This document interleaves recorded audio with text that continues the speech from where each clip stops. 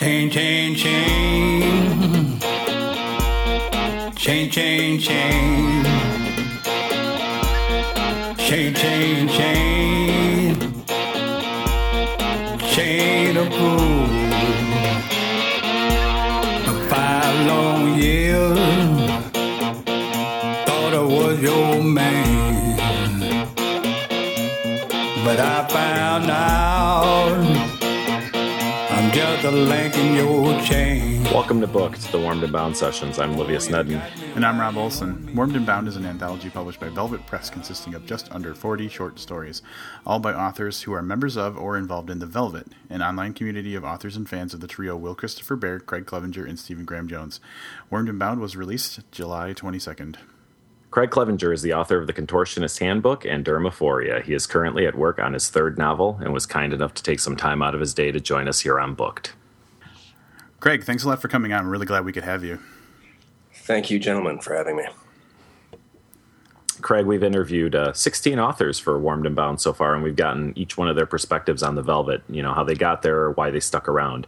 Can you tell us a little bit about the genesis of The Velvet, what the inspiration for it was, and how it came to be focused on you and Bear and Jones? Okay, I'll see if I can make this a quick answer. Chris Bear had just had his first 2 novels reprinted by McAdam Cage, and the handbook had been out for some time, and he and I were both getting our websites up. I had a little starter blogger site a while back, and Chris didn't have anything, as you might gather. He's not a super big internet guy. So we knew that having a forum for the readers to discuss was important. We took a lot of cues from the cult, obviously. And it just didn't make any sense for the two of us to have separate websites, given that we had the same publisher and so much overlap in our readership.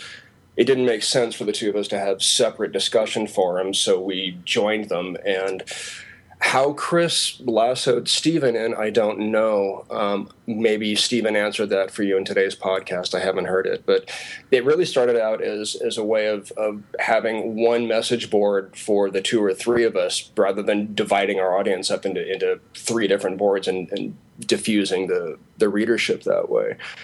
So that's how it started. And it's since become self-aware and ambulatory and has moved on without us, apparently. We heard that there's kind of an interesting origin for your story that's in Warmed and Bound called Act of Contrition. Is it something you can share with us? Yeah, it was inevitable this was going to come up. I've written elsewhere. I wrote 4, maybe 5 travel diaries while I was down in Bolivia, and the very last one I wrote before I came home, I just sort of came to this realization. Part of what I think I was struggling with this third novel. I'm always very nervous when someone close to me reads my work. I'm pretty boring, actually. I watch movies, I sit around, read and write, and I'll take the occasional walk. But people who read my work think I'm some kind of outlaw, and nothing could be further from the truth. What's really disconcerting is when, say, I'm dating someone and she says, my dad's going to read your book. Few things put the fear of God into me like that. So I kind of thought that was the strength of the work. I mean, this third novel I've been working on, I was too comfortable sharing things, and I'm proud of what I've done. I think I'm a much better writer than I was with my first book. But I think I was getting comfortable. I wanted to write something that would make me uncomfortable. I wanted to just see where my own threshold was, because I don't think anything good comes from the comfort zone. So it was a very late night writing binge in Bolivia. I had a wad of coca leaves in my mouth the size of a softball, and started writing until I made myself nervous, and that pretty much veered into Nabokov territory. So when The Velvet asked me for something, it was all I had, and I knew that to not contribute to this anthology would have been a just grievous insult. So I mailed that one to Logan and Pela and just prayed that neither one of them, reported me to someone. Can you tell us just a little bit about the story itself? There's not a really deep story arc. It's fairly static, the narrative, but it's the narrator is a very, very religious person to the point of beyond being sexually repressed, he just cannot handle his own sexuality at all. So Nabokov territory maybe was a bit of an exaggeration. It's not that, he's a pederast. He doesn't know what he is. So even though he commits no crime in the story, spoiler alert, he's always on the verge of doing something, but even he doesn't know what that is. I can be more vague if you'd like. No, that's perfectly fine. That's good. It's tough with a short story to just talk a little bit about it. So I actually, in reading Steve Erickson's the foreword to the anthology, I really liked that he said, I'm going to see if I can find it really quick. He said that your narrator utters the anthology's most dangerous sentence, "I've been good my whole life." And then the more I read that forward a couple times recently, and the more I thought about it, the more I was like, yeah, he's really right about that. It's kind of a cool little insight he had. Yeah, that had me dancing on air. Steve Erickson is a writer I've to say the very least looked up to for pretty much all my adult life after college. I have books of his. He signed to me 20 plus years ago. You want a list of things, I'd take from a burning building. I've got signed, Rubicon Beach, Days Between Stations, Tours of the Black Clock, all when they came out. I had tours before it came out. I used to go stalk him. So that's a real honor to have that coming from him. I consider him the invisible giant, I think he's honestly the greatest living American writer that we have, and he's got the least amount of recognition. So that was I was dancing on air for a couple. Still, I am actually after that intro. Over these past interviews, we've had occasion to talk to several authors who participate in some of the numerous writing intensives that you've taught, and they've across the board kind of credited you with helping them hone their craft. What do those writing intensives, what do you personally get out of teaching other younger aspiring authors or up-and-coming authors a little more about the writing craft? What I get out of it is a fire under my ass. One thing, as you may have gathered, I'm not the most prolific writer. It's kind of daunting following Stephen Graham Jones, who probably just finished a novel as we started talking. It always amazes me how ferociously every one of my students just dives headlong into the work and the assignments. Every one of them is more prolific than I am. I can say that with fair confidence. So for me to put an assignment out and or a lecture or whatnot and have people attack it so fiercely and so quickly really lights a fire under me. Not that it's led to more productivity, but the fire's there, trust me.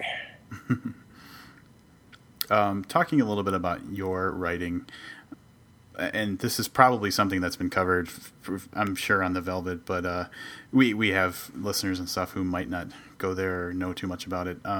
So I've read Contortionist Handbook and Dermaphoria several times, and one of the things I picked up on, and I'm sure you've gotten this question before, is that it seems like there may be a cameo appearance of John Vincent in Dermaphoria. Is that true or not, or is it something that you leave up to the imagination of the reader?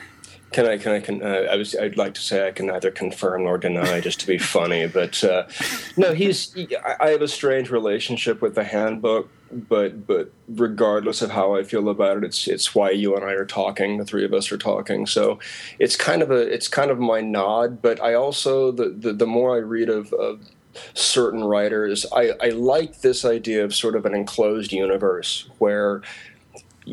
Chris Baer does this a lot in his short fiction. The idea of having the books sort of coexist in this sort of authorial universe. So yeah, having John Vincent pop up is just a fun way to weave those things together. And his appearance in Dermaphoria is appropriate, and he will likewise have one in this third book I'm working on. It opens up with my main character going through a name change, and that's really pretty much the extent of that. But he just mentions briefly a red-headed man he meets near the courthouse, and if you know the handbook, you know that's John Vincent. I personally am a big fan of, I think it's regardless of how, and I guess not regardless because it's kind of not very nice, but regardless of how the author feels about it, I think it's a nice treat for a dedicated fan who's read multiple things that someone's written to have that kind of familiarity and stuff like that. So I always get geeked out on those types of little minor appearances and stuff like that. I'm a sucker for all that stuff. Any sort of we call them Easter eggs now. When I was growing up, they were, it was sort of like a Cracker Jack prize when you found some sort of hidden code or cipher or symbol buried somewhere that really didn't affect the story. It didn't change the meaning of anything. It just added a layer of discovery that just made it more engaging. So I try to do more and more of that as I move on. Mm-hmm. And I think that mystery has a lot to do with it. Like, I guess if it was an overt reference, that's fine, but I think that the mystery of it, like having just enough of a subtle hint that it might be this person, is for me even just kind of tastier in a way. And you have to sort of be in the know for you to pick up on that clue, yep. And it just, again, it adds to a feeling of discovery when it's something that you found on your own, and you're privy to. So my point kind of trailed off there. Go ahead, back to you. Cool. Well, thanks for validating my very geeky point. I appreciate that. Oh, trust me, dude, I can go for hours on geek stuff. But, kind of in keeping with talking about the Contortionist Handbook and Dermaphoria, both of the rights to the movies had been purchased. Is there? Do you have any thoughts on that, or is there any new news? Both of them have recently been re-optioned. Both companies have been buying more time. Beyond that, I go back and forth as far as what I think about what's going to happen. Part of me is I know that there's nothing I can do. It's completely out of my hands. I should take the money and take care of business and focus on what I'm writing and look forward. And there are parts of me that sometimes it's like I'm just looking at the Hollywood meat thresher coming right at me, grain thresher, whatever cuts up meat or grain, it's coming at me, or my work. And I get really frustrated, and I'll have the occasional rant or tantrum, and then I'll go back to my Zen mentality of just letting it pass and focusing on the work. So as not to dance around the subject, people keep hammering me about Channing Tatum, and I'll be really honest, I have no problem with Channing Tatum at all. I don't know him enough to have an opinion about him. I do know that historically we have plenty of actors who have overcome the low expectations set by their bone structure, shall we say, who have gone on to become taken very seriously. Is that grammatically correct? Gone on to become taken very seriously. Sounds. I'm not. Yeah, I don't know. Anyway, Brad Pitt, Johnny Depp come to mind. And Angelina Jolie.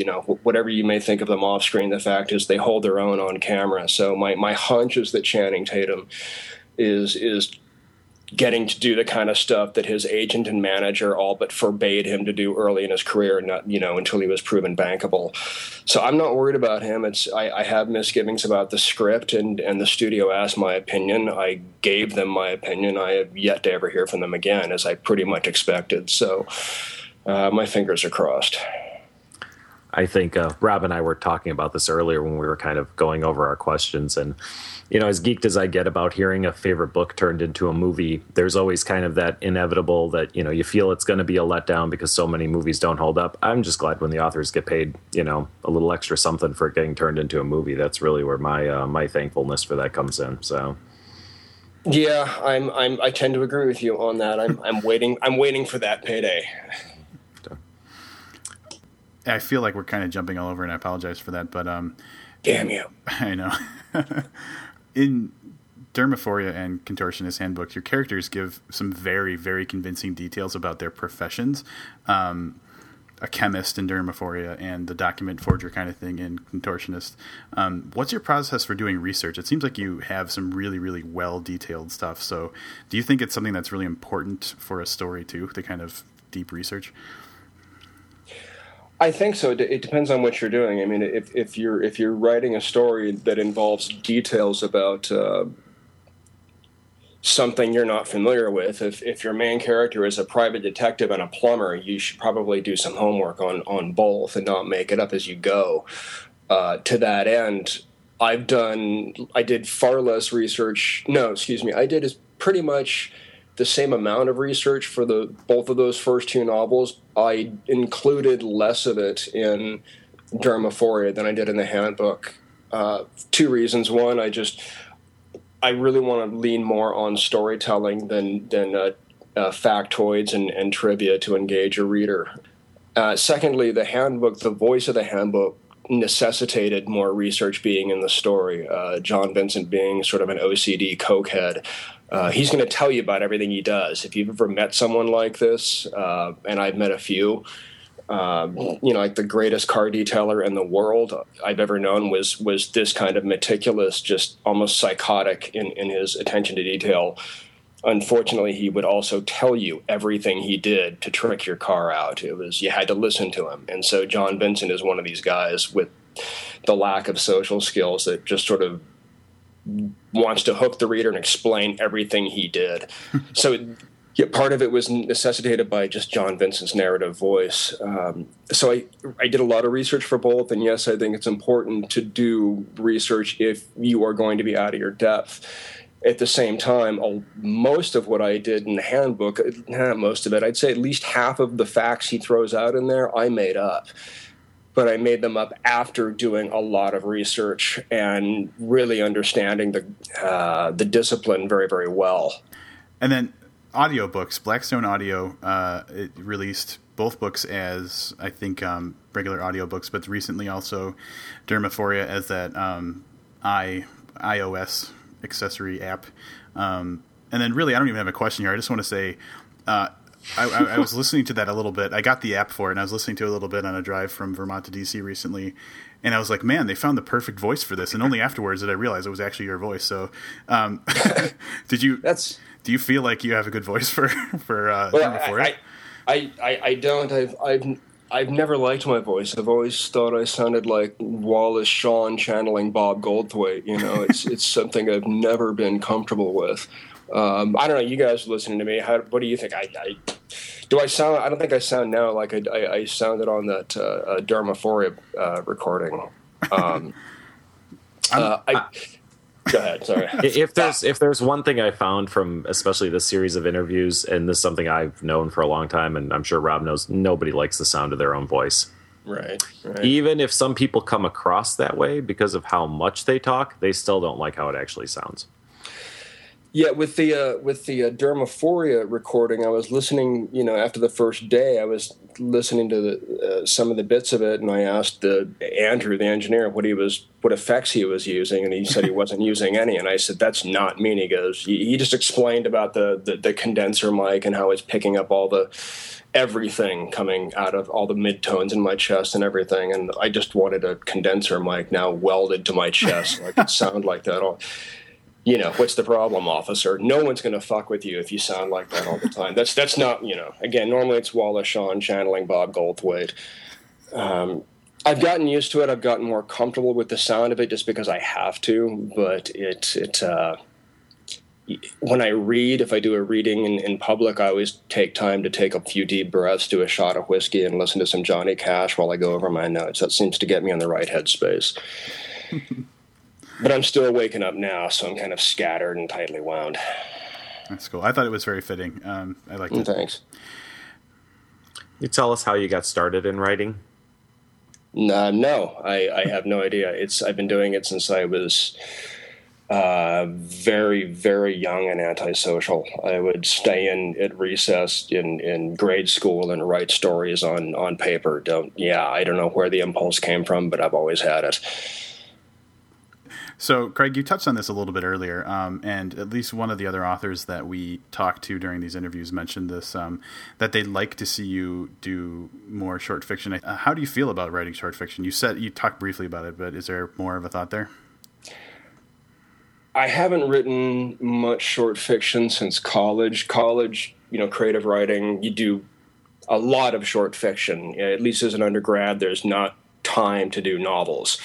So fiction was pretty much the staple of my creative writing education. And since I stopped, I did a lot of short fiction throughout my 20s and such. But since I started writing again about 12, 15 years ago, after stopping, I pretty much done the novels. I always said that, a master clocksmith is not a good watchmaker. They're two different disciplines. They're two different genres. So I don't think one is just simply a shorter version of the other. That said, I'm trying to do more short fiction just in an effort to write more. If you've ever played a game of Scrabble with me, you'll know why it takes me so long to write. I think I overthink things to my own detriment. Do you want to talk a little bit about what you're currently working on? There's this third novel that I'm starting to call Godspeed Junior. So I'm working on that. Going to ditch the title Saint Heretic, so I think I know what I'm going to call it, but I'm not certain. But in the meantime, I'm taking a breather. I've got people waiting on it, I know, but I need to reboot my brain. So I just finished a short piece, and I've started another one.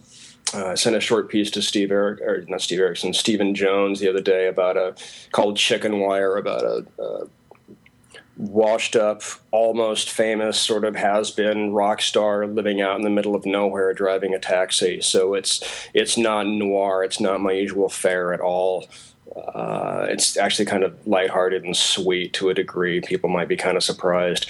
And I'm working on a short piece right now called Drone, about the subject of the drones, the military aircraft, the robotic aircraft. There have been an alarming number of these things that have malfunctioned and just kind of gone off on their own. We don't hear a lot about this, as you might imagine, but it happens. So it's another desert story. I came back from the desert, my mind kind of on fire, so it's another story set in the desert. I'm working on that, and then I'll get back to what used to be titled Saint Heretic. Can you tell us what some of your early writing influences were? Who were you reading early on that kind of helped define what you wanted to do? Let's see. The first person to really just knock me out of orbit in terms of the sort of stasis I was in was Italo Calvino, and I don't know if I'm pronouncing his name properly, but I read If on a Winter's Night a Traveler, and it completely upended my ideas of what fiction could do. Stylistically, the pulps, obviously, but more than that, I think early college reading T.C. Boyle, and later on, of course, Seth Morgan, to getting an idea of what's possible with language, that you can make the words as engaging as the storyline. So, how do I say this? People wonder why I read books more than once, and my response, wholly unsarcastically, is, why do you watch a movie more than once or listen to a song more than once? Just because you know what's going to happen doesn't mean that the process itself can be engaging, and looking at the real wordsmiths, the people that could do really amazing things with language, are the reasons I reread books. So I get influence for different writers for different reasons. It's not necessarily about always the writing style. Sometimes it's the tone, or that writer's work ethic, or it's their subject. I might not like the style at all, but the subject and the places they're going, I'm really drawn to. So it's the older I get and the more I write and the more I read, the less one single influence looms above the rest. Chris Bear was a big influence before I met him. That came out wrong. He's still an influence. You know what? Yeah, and then I met the guy. Yeah, don't edit that. Play it. Anything I can needle him with to get him to stick his head above the gopher hole and say something to the world is okay. So he still is. But just the style alone, but more than that, reading a lot of his short fiction and seeing this really profound degree of empathy he has. And that's hard to explain unless you've read a lot of his short stuff, which most people haven't. But sometimes I wonder how the guy can remember basic day-to-day things, where he parked his car and such. When I read his short fiction, there's a degree of empathy going on that must make it hard to function, I think. It's really profound. I mentioned Seth Morgan and Italo Calvino. John O'Brien, who wrote Leaving Las Vegas, and a few other novels, but my favorite of his are Leaving Las Vegas and Stripper Lessons. They're very... I will trail off here. I can't describe them. He is a remarkable writer, and The Loss Is Ours, his suicide. I spent the bulk of my career trying to equal two brief passages. One was the electrotherapy scene on Chief Bromden from One Flew Over the Cuckoo's Nest, that hallucinatory passage, and chapter 19 of Tours of the Black Clock. I think chapter 19 is maybe a page and a half or 2 pages, and I've spent my career trying to equal the marvel of those two brief passages from those books.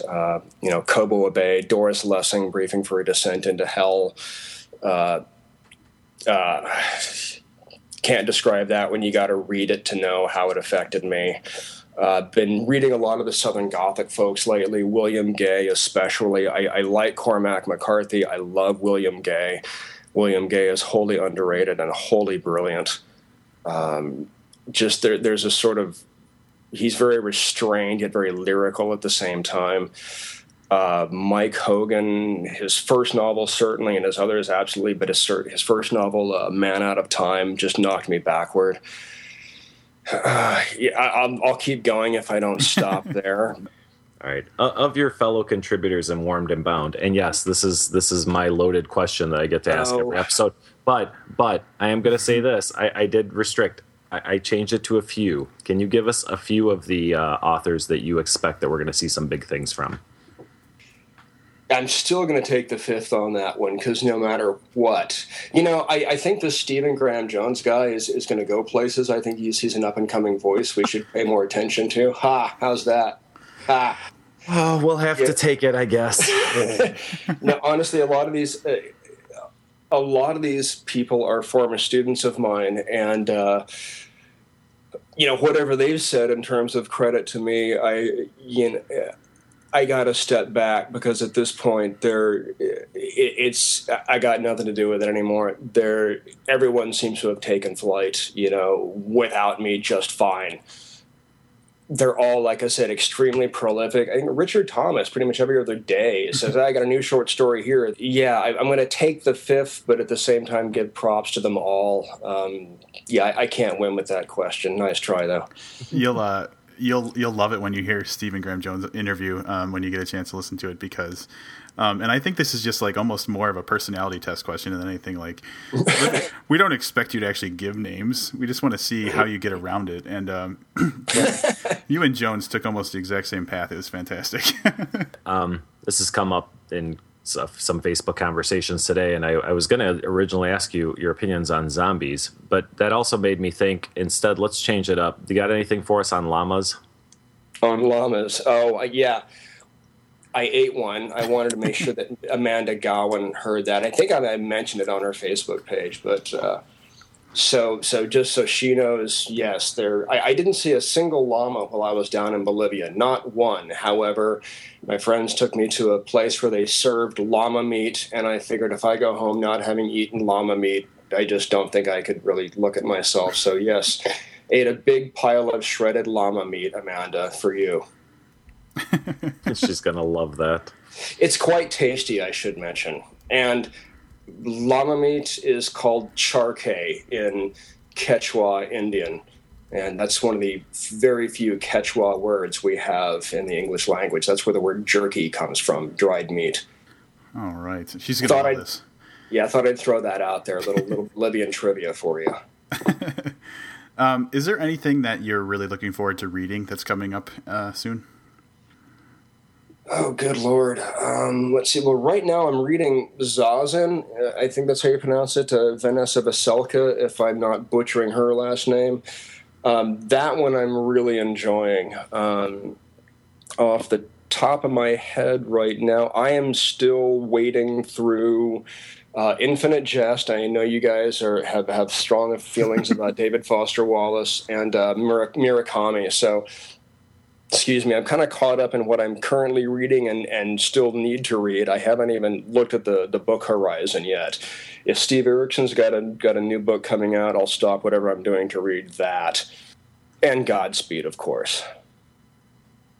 Great. Nice. That's very good. So what are you thinking about David Foster Wallace's writing style, since you mentioned him? I think I'm with most people that his essays are far more readily engaging than his fiction. He's clearly got a formidable intellect. But I don't read a lot of nonfiction, and his 2 books of essays that I read, Consider the Lobster, and I'm drawing a blank on the other one, a supposedly fun thing I'll never do again. I just burned through those. I absolutely loved them. I wish I could be that good. And I wish I could get a magazine to pay for me to go on a cruise ship. How do you score that sort of gig? His fiction is clearly, he clearly knows his stuff, and it's really engaging, but it's like learning to swim and standing at the foot of an Olympic pool. I'm scared. I'm right now, like sitting on the edge with the water up to my knees right now. I'm going to jump in soon. That actually, and I don't know why this reminds me of, it's kind of an odd parallel to make, but I was looking through your website and your dispatches and stuff, and you were talking about William Burroughs a bit, and I feel that way about him. I'm a big fan of his stuff, but things like Naked Lunch, I just can't wrap my head around. But some of the other stuff, like letters between him and other beats and stuff like that, I think are some of the best writing I've read in a long time. So I don't know, just I guess it's just an association I made because I was reading it recently, but I kind of feel the same way about Burroughs, like that. There's this giant leap that I don't know if my mind can take at this point. Yeah, I've always struggled with reading Burroughs, and I always make that very clear so that whenever I reference him in an essay, that I'm not name dropping as though I'm a dilettante scholar. Because I'll be honest, I've read very little. I could listen to the man read for days. I think he's got one of the best reading voices ever. It's like the Joker's grandfather, that reading voice he's got. And I do remember being very young, and I was 11 or 12 when Lauren Hutton introduced him on Saturday Night Live, and I was just mesmerized.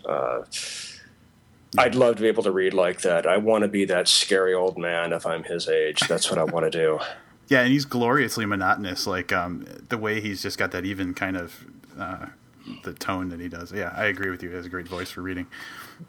It's like he's reading a bedtime story to a child, only it's that's the cadence. It is monotonous, but it's kind of cheerily monotonous, like he's trying to lull a baby to sleep while Dr. Benway cuts somebody open with a tuna can lid or something. Wow. So, Craig, are there any more writing intensives or classes coming up for you? There will be. I just don't know when. Mark Vanderpool over at the Cult taps me on the shoulder pretty regularly, once every couple of months, and I always beg off, just because I don't know where I'm going to be. I've been couch hopping for a while. It's hard to commit to anything when I don't know where I'm going to be next. So, yes, but I don't know when. I feel a real indebtedness to the Cult. To Mark and Dennis and Mirica in particular. So I want to continue to, support them by, contributing to these intensives, but I just don't know when I'll be able to do it next. Great. Hey, before we start wrapping up the interview, is there anything else that you'd like to talk about that maybe we haven't mentioned yet? What have I got? Let's see. Well, one thing you've been asking people, who else, you should, review or interview or whatnot. And I want to give big pimpage to my buddy Rob Roberge, who I met years ago, and I read his first novel, and I've told him this, so this will sound cruel, but I've said this to him. It's like, I remember enjoying it, but I don't remember it specifically. And I was reading his other stuff recently, and just my jaw hit the floor. My first question was, Lord, who broke your heart, buddy? Even though he's been happily married for a very long time, but there's just such a rawness to what he's doing. So yeah, I gotta give him major props. And you guys have been talking about the women in noir and the boys club question and such. So I should make sure I mention Sarah Grant and Megan Abbott. I actually did. I don't have an answer for the question about the lack of women in the anthology. I wrote something on the Velvet the other day about the issue, this same issue, and ultimately it comes down to me not knowing. I don't have an answer for that question, but I think it's really important we keep asking, and I'm glad you guys are putting it out there. It needs to be brought up. Because let's be honest, if you want to talk about noir and the dark, ugly injustice of the godless universe, I think straight white men are probably the least qualified to write about it. Let's be real here. We spent the least amount of time on the business end of the injustice of life, so it's our loss not having more women in the mix, definitely. But thanks for asking. I'm glad you guys are putting the question out there. It needs to be put out there, and I don't think we're going to come up with an immediate answer, but the subject needs to be raised. Good Lord. I've got a bunch of notes here, but if I start blathering them out, it'll just come out, all, I don't know, it'll just sound weird and non sequitur. I was prepared for a lot more hardball questions, so I'm... we like to have fun, keep it loose. Okay, and if you need to call me back to have another, silent pause to cut in, let me know. Anyway. I joke now that I can actually see an in waveform. I can tell what an looks like in waveform, so... And actually, French ums look different than American. Like Axel Tyree with his French accent, his ums are way different than people with non-French accents. That's fascinating. Yeah. That makes... I'd like to see one of those, and I'm not joking, actually. There's a book called and the subtitle is like Verbal Slips and What They Mean or something like that. And this guy wrote an entire book on pauses and self-corrections and slip-ups and what parts of our brain are doing what when we speak. It's fascinating. Trust me. If you're into this sort of thing, it's fascinating. If you're not, it's going to be dull as dirt. But I can tell you, we can now contribute a chapter because we've developed. There are actually many different types of ums. There's the and which is one word which you can't cut. You cannot cut an out of an and. So in some of the interviews, we try as much as we can when someone's kind of formulating their answer and there's an or two in there, and I edited a couple of the episodes and we cut them out. Unfortunately, we run into people who use the and. And if you need the and to connect those two thoughts together, you can't take out the whole and so you have to leave the of the and in there. Yeah. Wow. Or you get kind of an audio pop. Yeah, we've learned a lot more about ums than we ever thought we'd need to know by doing this. It's quite fascinating. It's funny because the character in this third novel is I have him sort of being nervous and stammering and trying to. I've been really focusing on dialogue. With each book, I get a little better, I think. And having read something Stephen Graham Jones wrote about smacking down ellipses are cheating, I've started to write dialogue trying to convey these awkward pauses and ums and whatnot without using ellipses and without putting stammers with little hyphens in there. It's really tricky, but it actually does work. When someone says I, okay, I, spelling out the way someone speaks when they're correcting themselves in real time is awkward at first, but then it starts to make a perverse sort of sense. Mm-hmm. I had a thought. I'm sorry if I'm stepping on you. As far as trying to get authentic speech in a writing thing, I've had to transcribe interviews and stuff in my past, and Yeah, and actually trying to write out the way that people say things is really fascinating. And obviously, you know, for the sake of it going in a newspaper or something, I would edit down all the ums and that kind of stuff. But in the beginning, I was just doing things verbatim, and it was so crazy to see how that actually would be formed on a page as opposed to just hearing it. So that's an interesting idea, is maybe getting in some transcriptions of just like actual conversations and stuff. And this writer talks a lot about that, about the presidential transcripts and how the official White House press, you know, room does this sort of stuff. And other newspapers, it's a very intensive part of reporting. And of course, it dovetails into issues of class and race when you see reporters spelling things phonetically for one person and not for something else. Mm. That's another thing I started doing was in Dermaphoria. I used a lot of phonetic spelling in order to make the speech more natural. But when you stop doing gotta and say got to, or going to instead of gonna, when you force yourself to spell words out, it means you pick the words more deliberately. And oddly enough, it makes the stammering, replicating that stammering and self-correction, the uncertainty, it makes it a lot easier to do in a strange way. Chris Bear I love the guy to death, but talking to him, he'll talk like this, very slow. And if you've seen him, pictures of him, he looks like that in person. He's got a heart the size of a basketball. He's a sweet guy, but he's very menacing looking. You know, he's got a very hard stone face. And so I just remember when his daughter was born, just watching him hold her, going, "Give Daddy a smile. Daddy loves you." And it's like, dude, you're scaring her. Put her down, you know.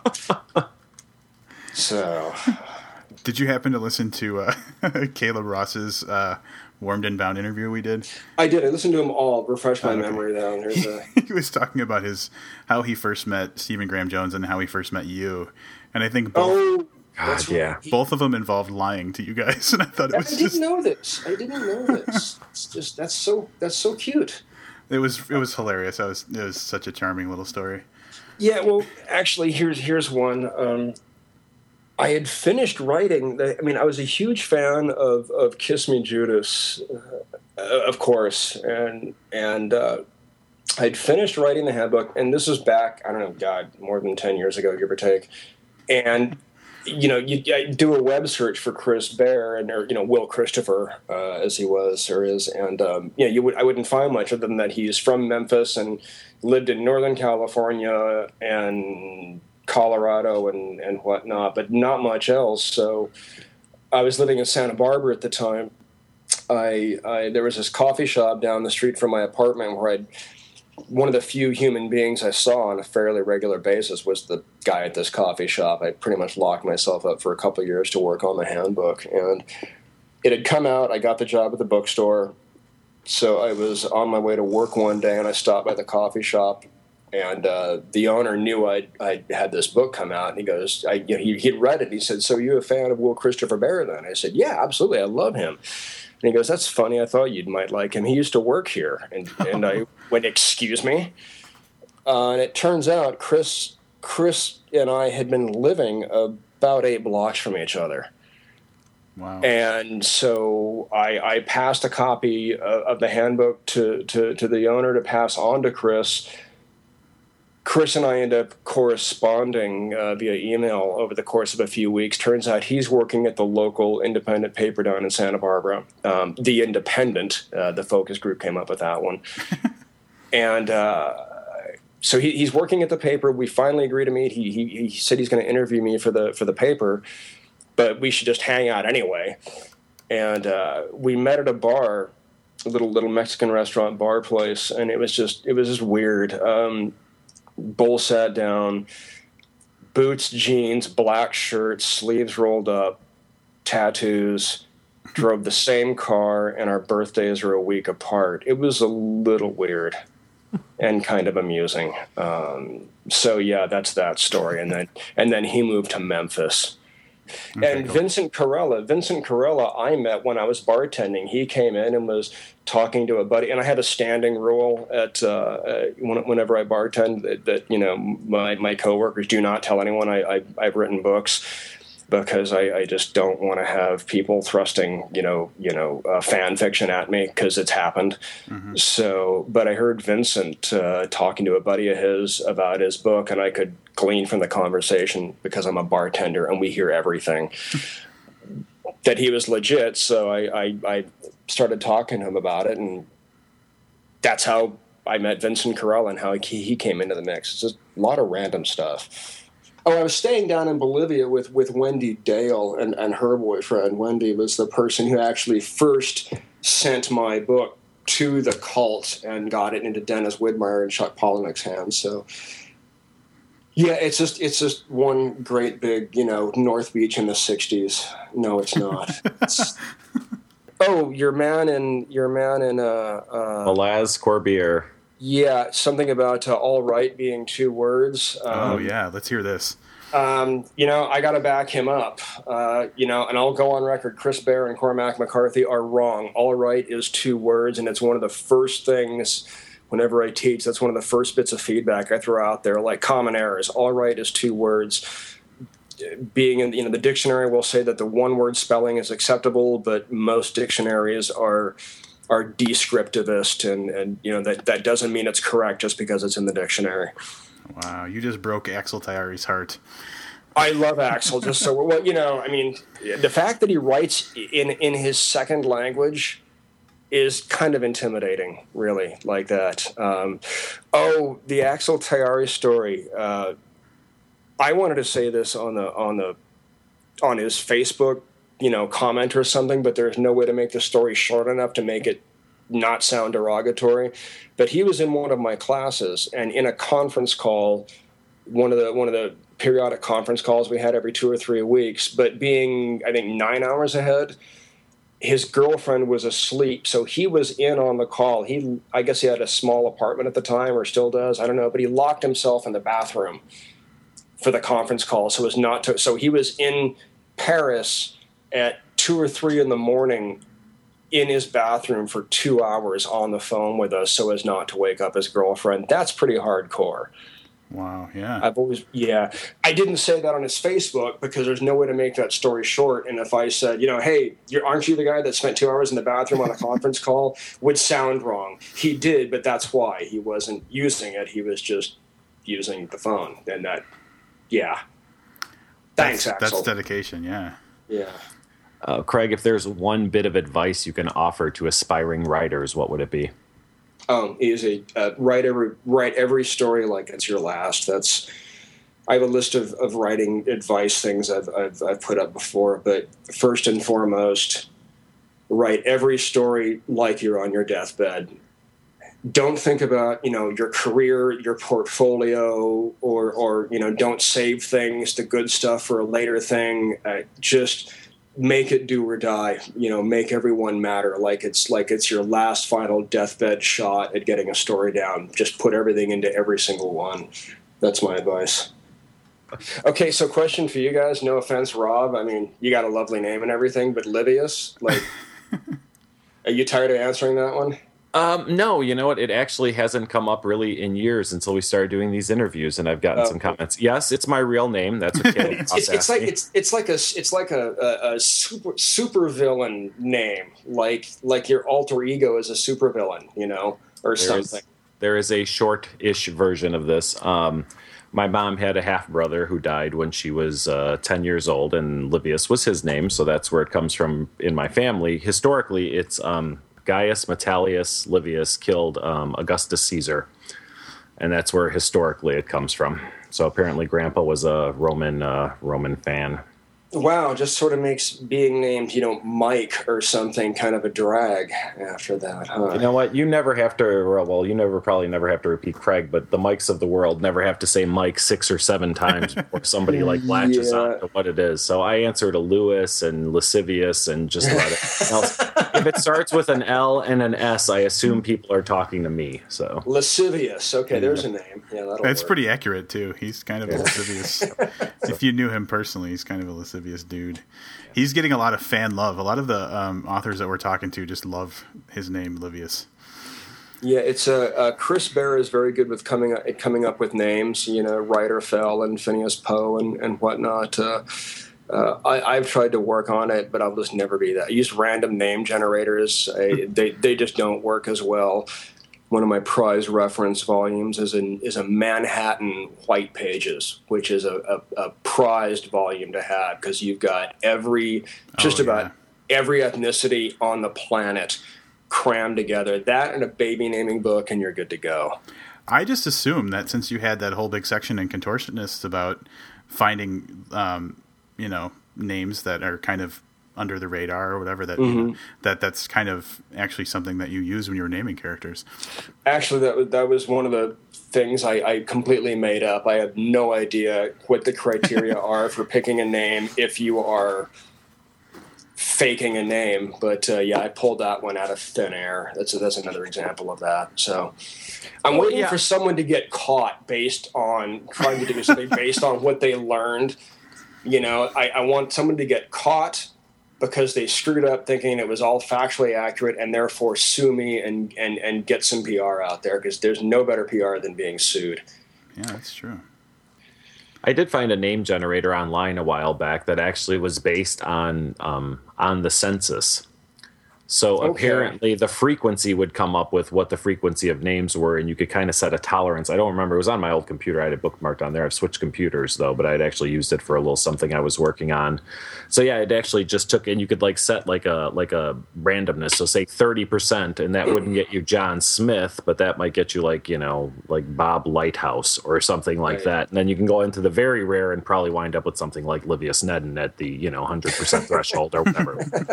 But it was kind of an interesting way, because depending on how common of a name you wanted, you could just set this and it would just list off 10 or 20 per page. You can kind of scroll through and pick out a name you wanted. So I thought that was kind of a nifty way to go about doing it.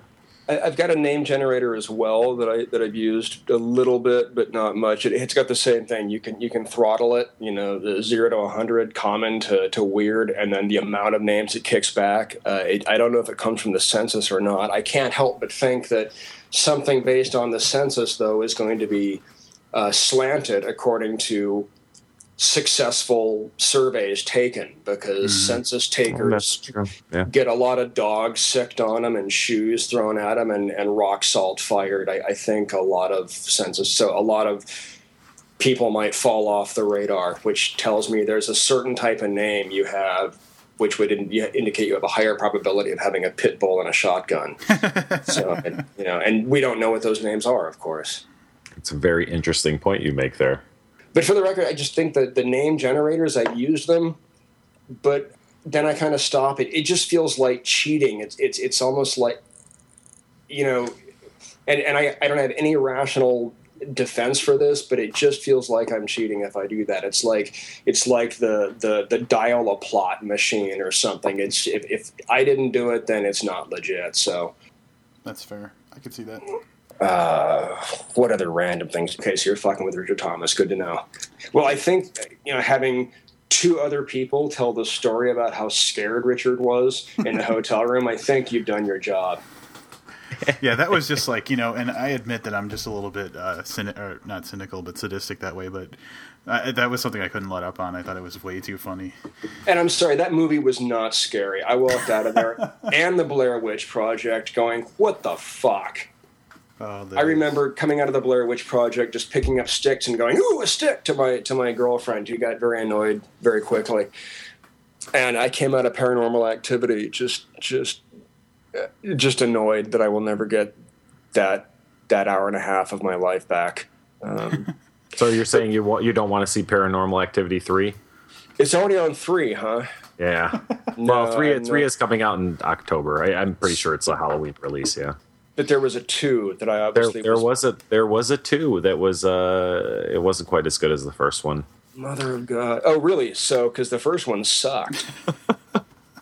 See, I thought it was okay. I didn't think it was overly frightening. I kind of liked what they did with it, but well, that's my issue. It wasn't frightening for me, and to be a horror movie, that's kind of a prerequisite, is that you be frightening.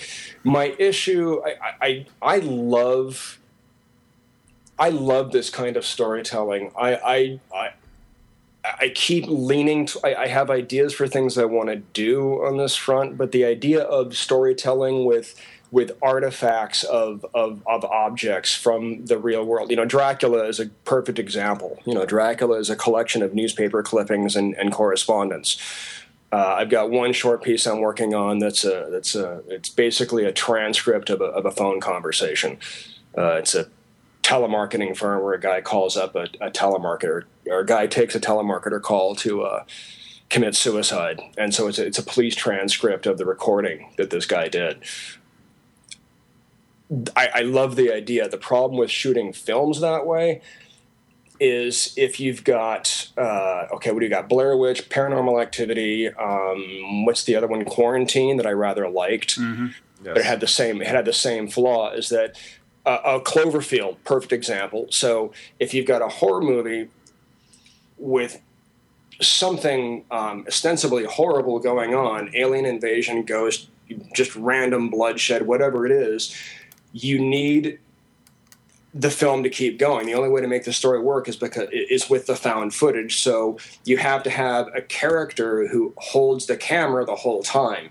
The only person that is going to keep a camera running in the midst of these conditions is going to be an insufferable, narcissistic asshole.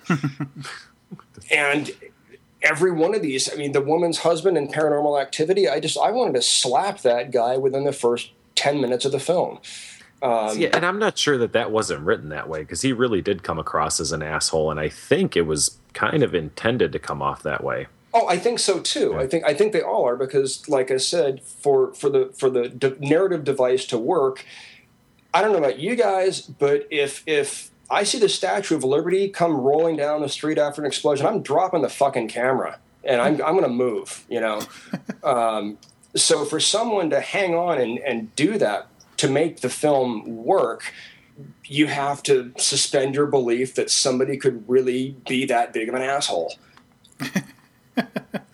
That's fair. And am I making a... Yeah, does that sound... Yeah. And so my problem with these films is that they're great ideas, but the people holding the cameras that are integral to the story are just too annoying to put up with, but you have to. So... yeah, and then logically going beyond that asshole needed to have a camera at that exact moment. Right. Now that's becoming more common with Facebook and YouTube and whatnot, but still, anyone who doesn't drop a camera and just start looking out for themselves and worrying about their if you're going to rescue your friend, turn off the camera and use both hands to climb. If you don't. You just have to be that kind of insufferable personality to make the story work, and that's the hard time I have with those sorts of films. Beyond that, even if the husband had been a perfectly nice guy, Paranormal Activity was just not remotely scary at all. There, I said it. There you go, Livius.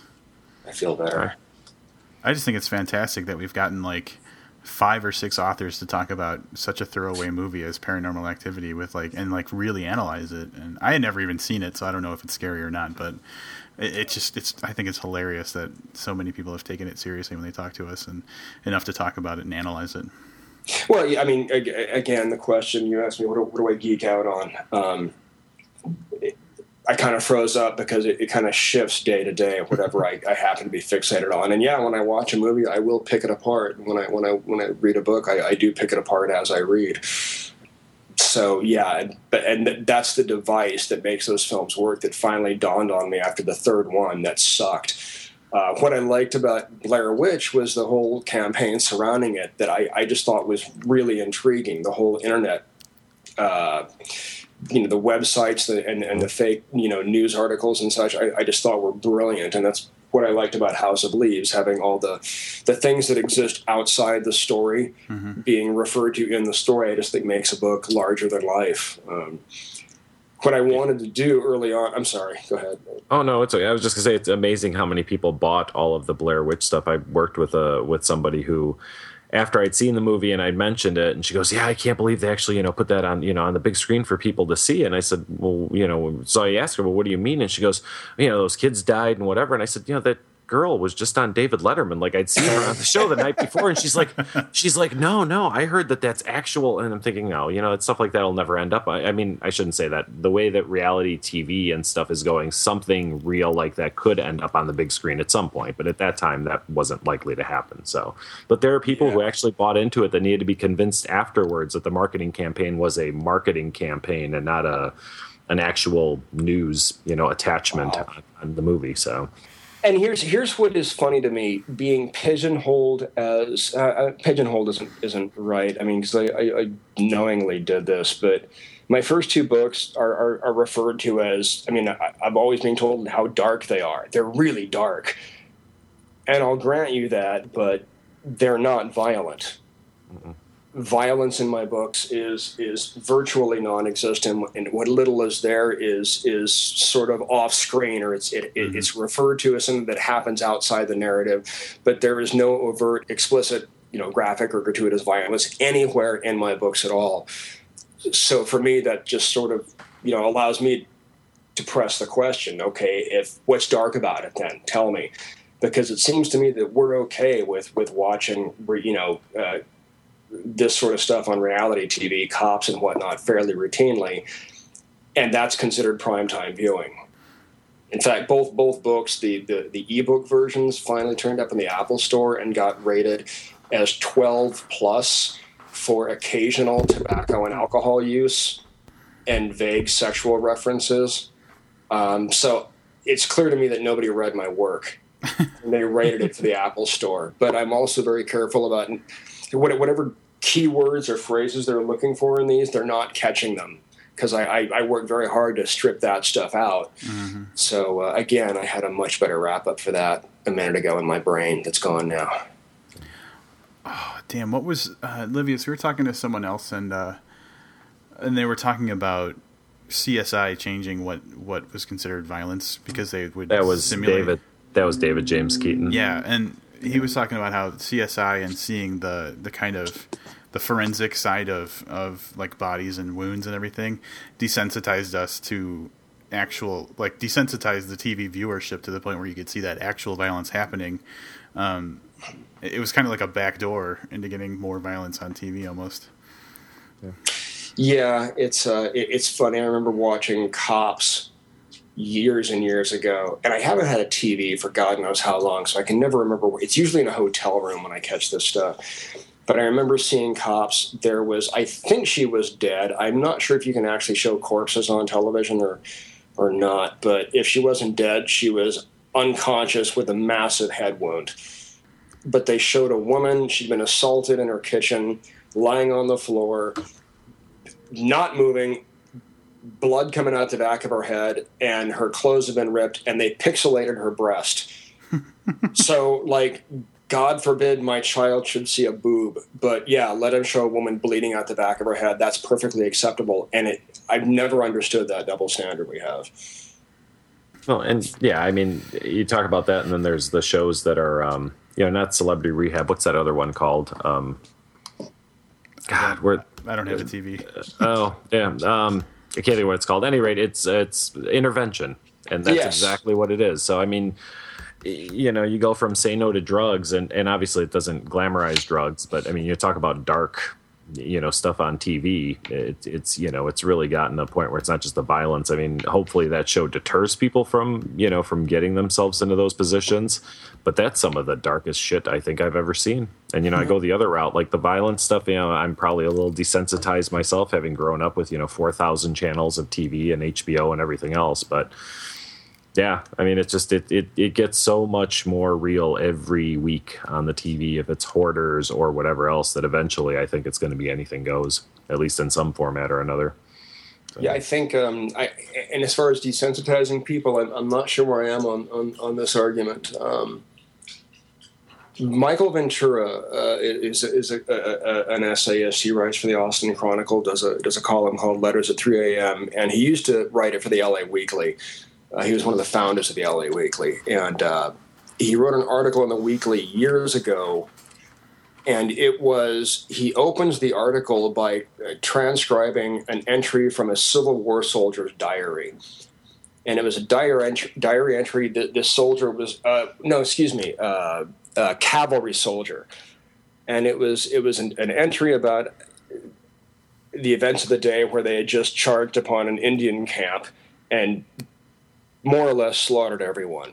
And the survivors were fleeing, and the cavalry had made its point, and straggling behind had been left behind a small child, and so he aims his rifle, takes a bead, fires and misses, takes 3 shots, and his buddy grabs the rifle and three or four of these soldiers are taking shots at a 5-year-old kid before they finally hit him and kill him, and then from there he shows you the context. Like, these are soldiers in the cavalry, ergo these are white Christian men, okay, of this age that were raised on the Bible and a belief in right and wrong and good and bad, etc., etc.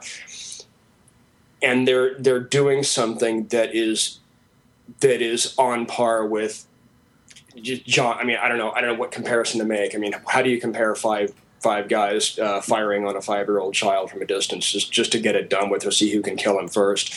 And these are not marauding serial killers. These are Christian men in an American army. And he points out that this was long before Quentin Tarantino and Starsky and Hutch and everything else we can blame on mass media. So I'm not going to defend what I see on things sometimes, but at the same time, that's a conversation just took a real downer, didn't it? Yeah. Sorry, go ahead. Oh no, I was just going to say that's a very good point. It's a perspective that we don't really think about, but I think that we're, as a nation, we've never really been that concerned with perspective anyway. Yeah. Yeah, I don't think intervention glorifies drugs, but it does glorify me. And that's what I see more and more in reality television, is just me being famous for being famous. Well, that's why we do this podcast. I love listening to myself talk. Yeah, I'm waiting for the big fat paychecks. So because I don't love listening to myself talk. Yeah. Yeah, it's nothing podcasting. I gotta tell you, it's nothing but cocaine and hookers. So. I was going to say, yeah, same with writing novels. Random question that I just thought of. Is there anything outside of writing or reading that you're really geeked out about right now? Oh, I go through different waves of geekdom. I think after researching the handbook, I taught myself how to count cards. And that went away. Just every now and then I've got to flex the left side of my brain.